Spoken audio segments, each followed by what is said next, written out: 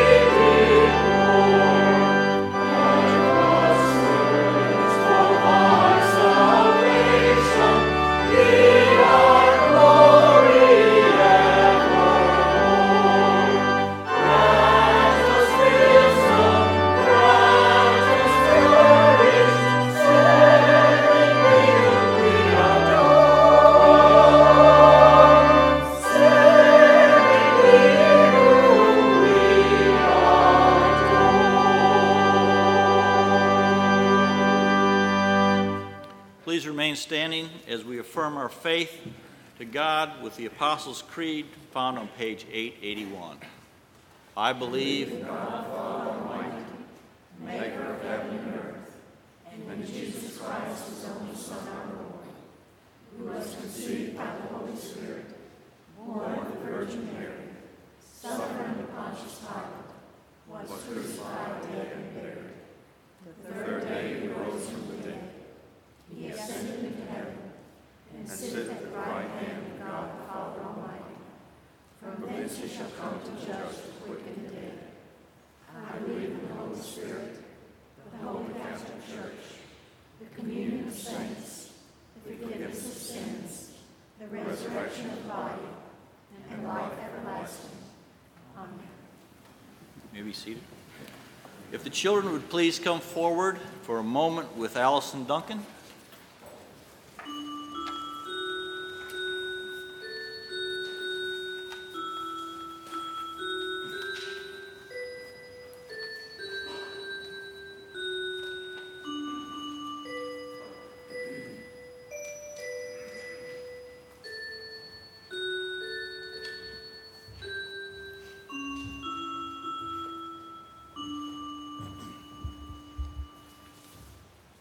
Good morning. Hi. How are you guys this morning? Good. Well, did you hear Mr. Craig say what today is? Anybody? Well, it's Breast Cancer Awareness Day, but it's also Lady Sunday here in our church. And what Lady Sunday is where the members of the church actually take part in the service. And as members of the church, we serve God. Is that right? Well, I've got a little example here I'm going to show you. What is this right here? A puzzle. It's a pretty big puzzle. And I need a couple of people to help me because I've got some missing pieces, don't I? So I've got a couple of pieces here. I might get you guys to help me put it together. I'm missing a couple of pieces. Can you figure out where they go? Thank you. Good job. And I've got one more. Oh, actually two more. I'm missing one. Do you guys see another one? Did I give another one out? I don't see it anywhere. Well, I'll let you know a little secret. I left the missing piece out on purpose. Because if you think about this puzzle, it's like a big picture. And the big picture is kind of like our church. And we all serve God in our church. But sometimes there are things that are missing, and we want everyone to serve God in our church. Right? So if we have a couple of missing pieces, we may not always be doing what God has intended for us to do, and that's to serve him with our talents. And each and every one of you are different with your talents and how you can serve God. And our scripture today comes from Corinthians, and it talks about being one body and serving God as the whole body. And each of us make up the body of the church. So what I want you to think about is how you can serve God with your talents and your gifts every day, okay? Let us pray. Dear God, thank you so much for giving us this day and allowing us to take part in the worship service as church members. And we ask that, you just guide us and, speak to us and let us know which ways we can serve you best. We ask that you be with everyone today and continue to bless us and let us know how we can serve you. In Jesus' name we pray. Amen.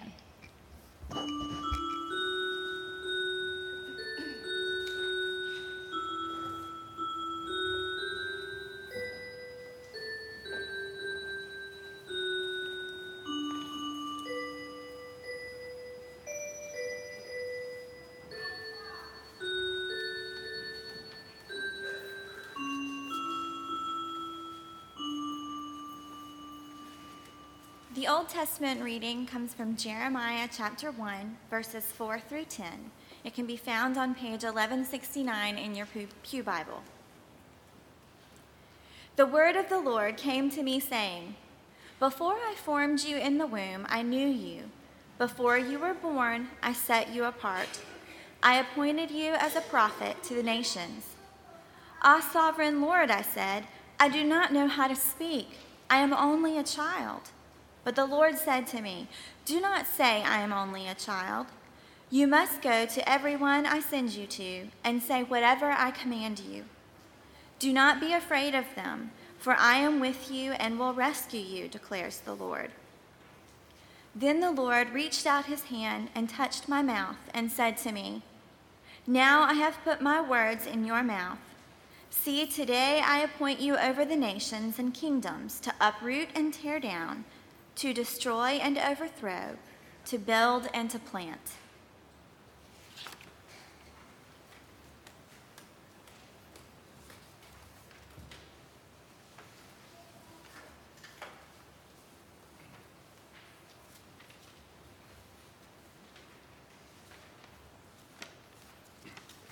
Please stand for the responsive reading printed in the bulletin.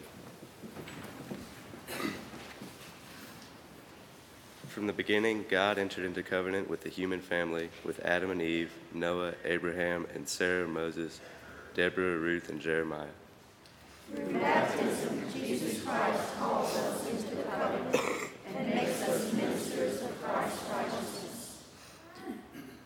All Christian ministry is Christ's work of outreaching love. It demonstrates a common life of gratitude and devotion, witness and service, celebration and discipleship. All Christians are called to Christ's servanthood in the world, to the glory of God and for human fulfillment. The church, as the community of the new covenant, participates in Christ's ministry of grace. It stretches out to human needs, wherever service may convey God's love and ours. In our ministry of servanthood is this ultimate concern: that all may be renewed in the image of their Creator, and that all Christians are called to minister in deeds and words that heal and free. Amen.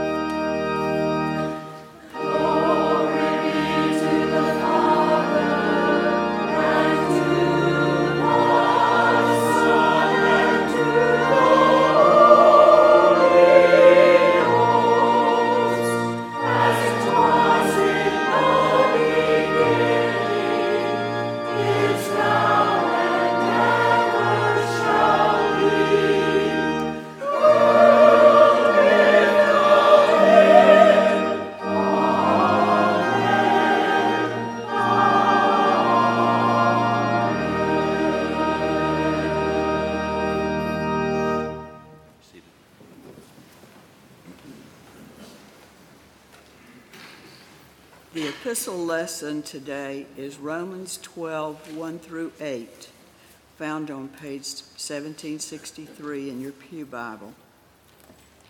Therefore I urge you, brothers, in view of God's mercy, to offer your bodies as living sacrifices, holy and pleasing to God.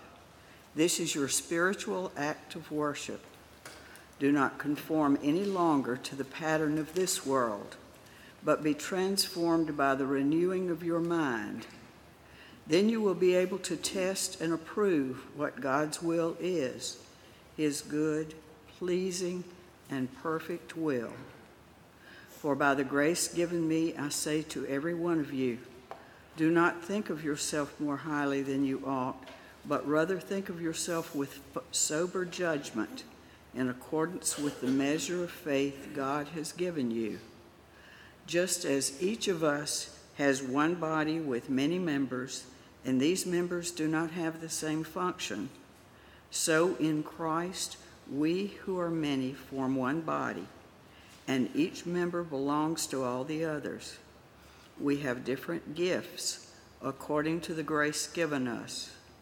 If a man's gift is prophesying, let him use it in proportion to his faith. If it is serving, let him serve. If it is teaching, let him teach.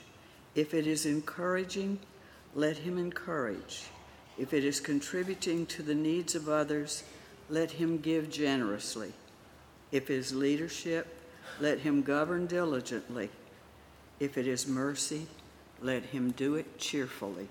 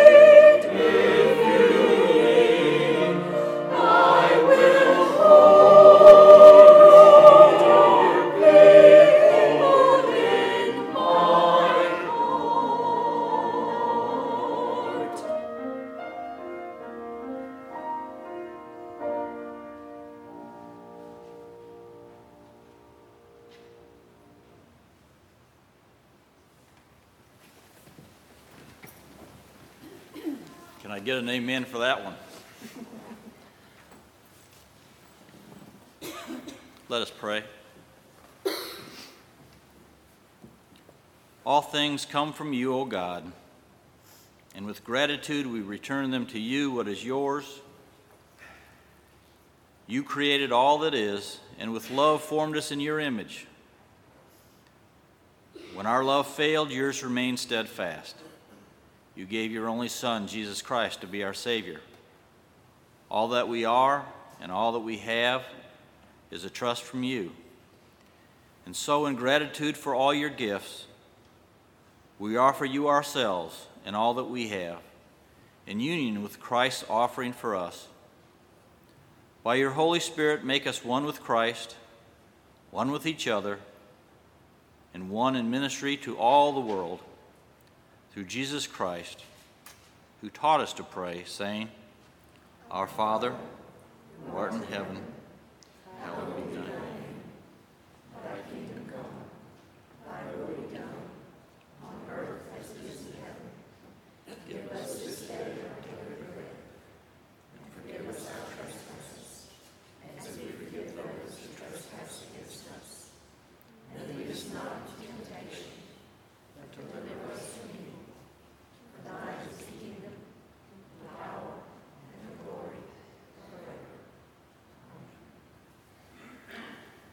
Now will the ushers please come forward so that we can give of our tithes and offerings.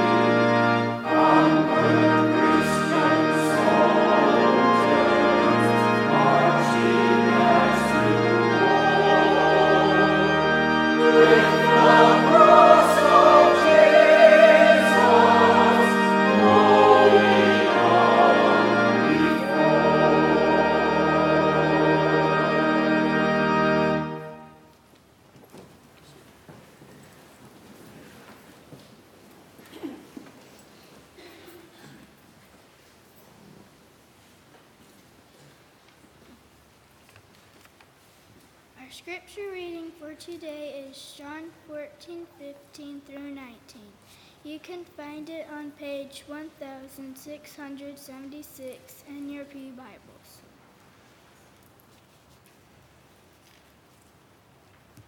If you love me, you will obey what I command, and I will ask the Father, and he will give you another counselor to be with you forever, the Spirit of truth.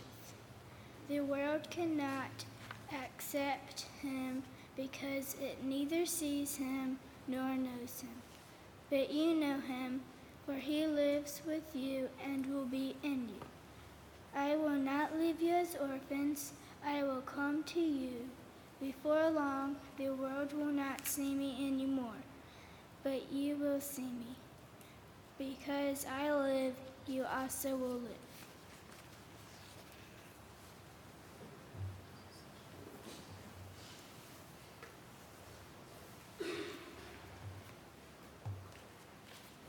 Good morning. I'd like to take a quick moment to thank Craig for giving me this opportunity. I consider it an honor and a privilege to be able to speak to you this morning. It's something I don't take lightly. As children in church, one of the things we often learn in Sunday school is the little rhyme and hand illustration that goes like this. Here's the church, see the steeple. Open the doors and see all the people. Gave us the basic, simplistic idea of what a church is. But what is a church, really? When people refer to Memorial United Methodist Church, what exactly are they referring to? They may be referring to the buildings located at this address. But what if we didn't have the buildings anymore? That almost happened back in 1959 when fire destroyed part of the sanctuary. We see on the news where less fortunate churches lose entire buildings. In some other cases, they just outgrow their buildings and move into new ones. But through it all, the church is still the same church. It still has the same identity. So it would seem that the buildings are not the church. Is the pastor the church? When people refer to Memorial United Methodist Church, are they referring to Pastor Arthur Holt? If that's the case, does that mean that the community views our church as one bad joke after another? Truth is, this church has had a long history of distinguished pastors. They all remain a part of this church, even if they're no longer physically present. If you walk the halls behind the sanctuary, you'll see pictures of them in the hall. But pastors come and go. In the United Methodist Church, they're typically rotated every 4 to 8 years. So it seems that while the pastor will forever be a part of the church is not simply the pastor. Are the people, the laity, us, are we the church? We outnumber the pastor, and we're often the only experience of Memorial United Methodist Church that some in our community will ever have. We're often the only experience with Christianity that some people will ever have. An Irish evangelist named Gypsy Smith once said, there are 5 Gospels, Matthew, Mark, Luke, John, and the Christian, and most people will never read the first 4. So we're the most visible face that Memorial has in the community. So it seems that the people are a necessary element of the church. But which people exactly are we referring to? This church has had a steady membership since 1882. Now, obviously, most of the members of Memorial throughout history are no longer with us. But they're just as much a part of Memorial as those of us sitting here today.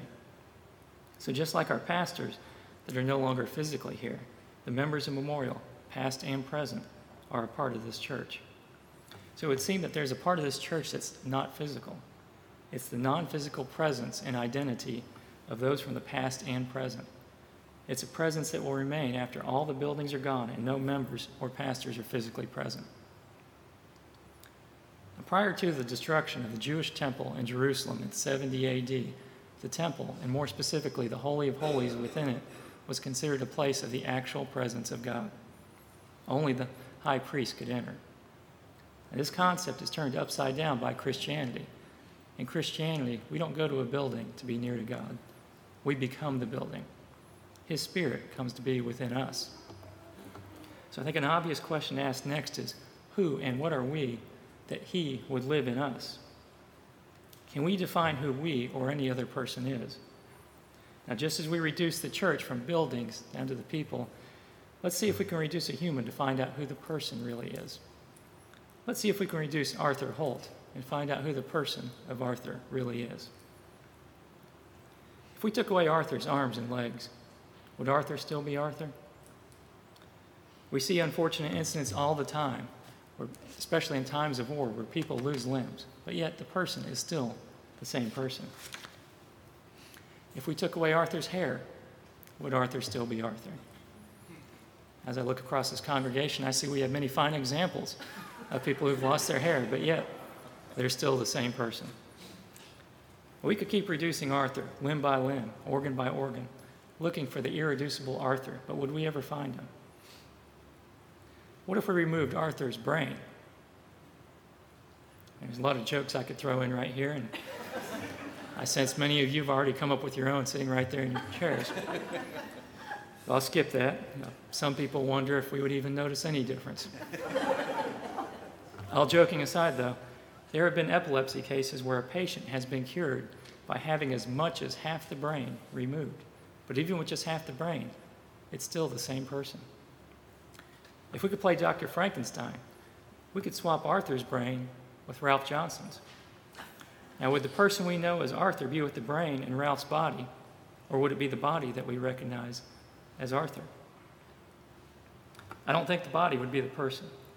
Biologists tell us that all but a special minority of cells of the human body are replaced every 7 to 10 years. If you're over 10 years old and you look at a picture of yourself as a newborn baby, the cells that made up the body you see in the picture are no longer with you, but yet the you were then is still the same you are now. So if it's not the body and it's not the brain, then what's left? If materialism, the idea that all that exists is this natural materialistic world, if that's true, then nothing of the person is left. We're all just dots on the timeline of the universe, all doomed to the same fate of eventual non-existence. But this is where the hope of Christianity comes in.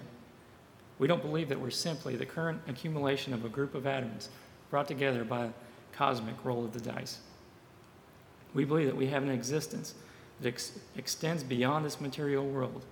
We believe that there is an immaterial soul, but this soul isn't something we have, it's something we are. We don't have a soul, we are a soul. We have a body. There may be some scientific support for this in the study of near-death experiences. And the conclusions are hotly debated right now, but there's some very interesting cases to consider. These cases document patients in cardiac arrest. The heart stopped pumping blood, and within about 10 seconds, the brain would stop functioning. In these cases, the doctors were able to resuscitate the patient, who, when interviewed later, was able to give details of what was said and going on in the room during the time when brain activity had stopped. In some of these cases, the patient was able to give details of what was going on outside of the hospital during the time when brain activity had stopped. They were aware of things we wouldn't expect a person with no brain activity to be aware of. Now, if these cases hold true, it would be evidence of a personal existence which is separate from the body and brain, which we call the soul. In Matthew 10:28, Jesus makes a clear distinction between the body and the soul when he says, "Don't fear those who kill the body but are not able to kill the soul. Rather, fear him who is able to destroy both soul and body." 1 Corinthians 15:1-7 is one of my favorite passages of scriptures for two reasons. One is it gives the gospel message, and two, it's one of the strongest defenses against skeptics' claims that the New Testament is made up of stories and myths fabricated long after the death of Jesus. New Testament scholars, including Christians and non-Christians, agree that verses 3-7 are an ancient creed. When you read it in the ancient Greek, it has a specific rhythm that's consistent with creeds, such as the Apostles' Creed that we recite. In first century Palestine, this is how stories were passed along. It was more common to pass it verbally than in written form. With no paper or pencil, no printing press, and a large amount of the population that couldn't read, formulating a creed was the best way to pass a story. Just like with our Apostles' Creed, after you recite it about 10 times, you could probably do it from memory. Now, Paul's letter to the Corinthians was written around 55 AD. That would put it around 20 or so years after the crucifixion. But this creed predates Paul's letter. He makes that clear by the way he introduces it. And scholars believe this creed was formulated no later than 5 years after the crucifixion. And some scholars go as far as saying it was formulated and in use within months of the crucifixion. That makes this passage the oldest known account of the gospel message. So let's read what Paul had to say. Now, brothers, I want to clarify for you the gospel I proclaimed to you. You received it and have taken your stand on it. You were also saved by it if you hold to the message I proclaimed to you, unless you believed for no purpose. For I passed on to you as most important what I also received. Now, this is the part where the creed begins.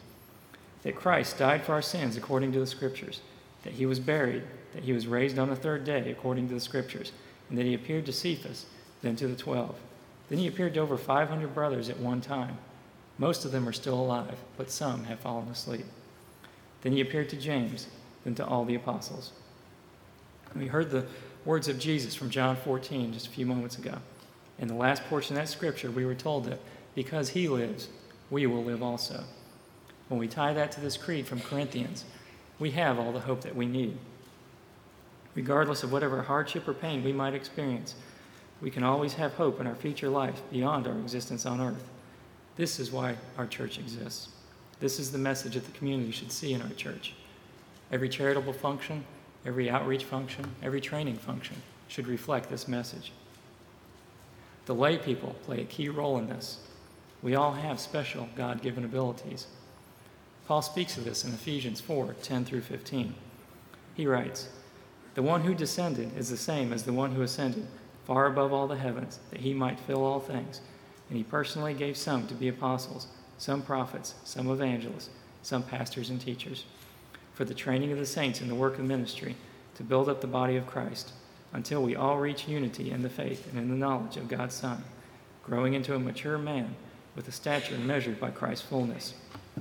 Then we will no longer be little children, tossed by the waves and blown around by every wind of teaching, by human cunning with cleverness and the techniques of deceit.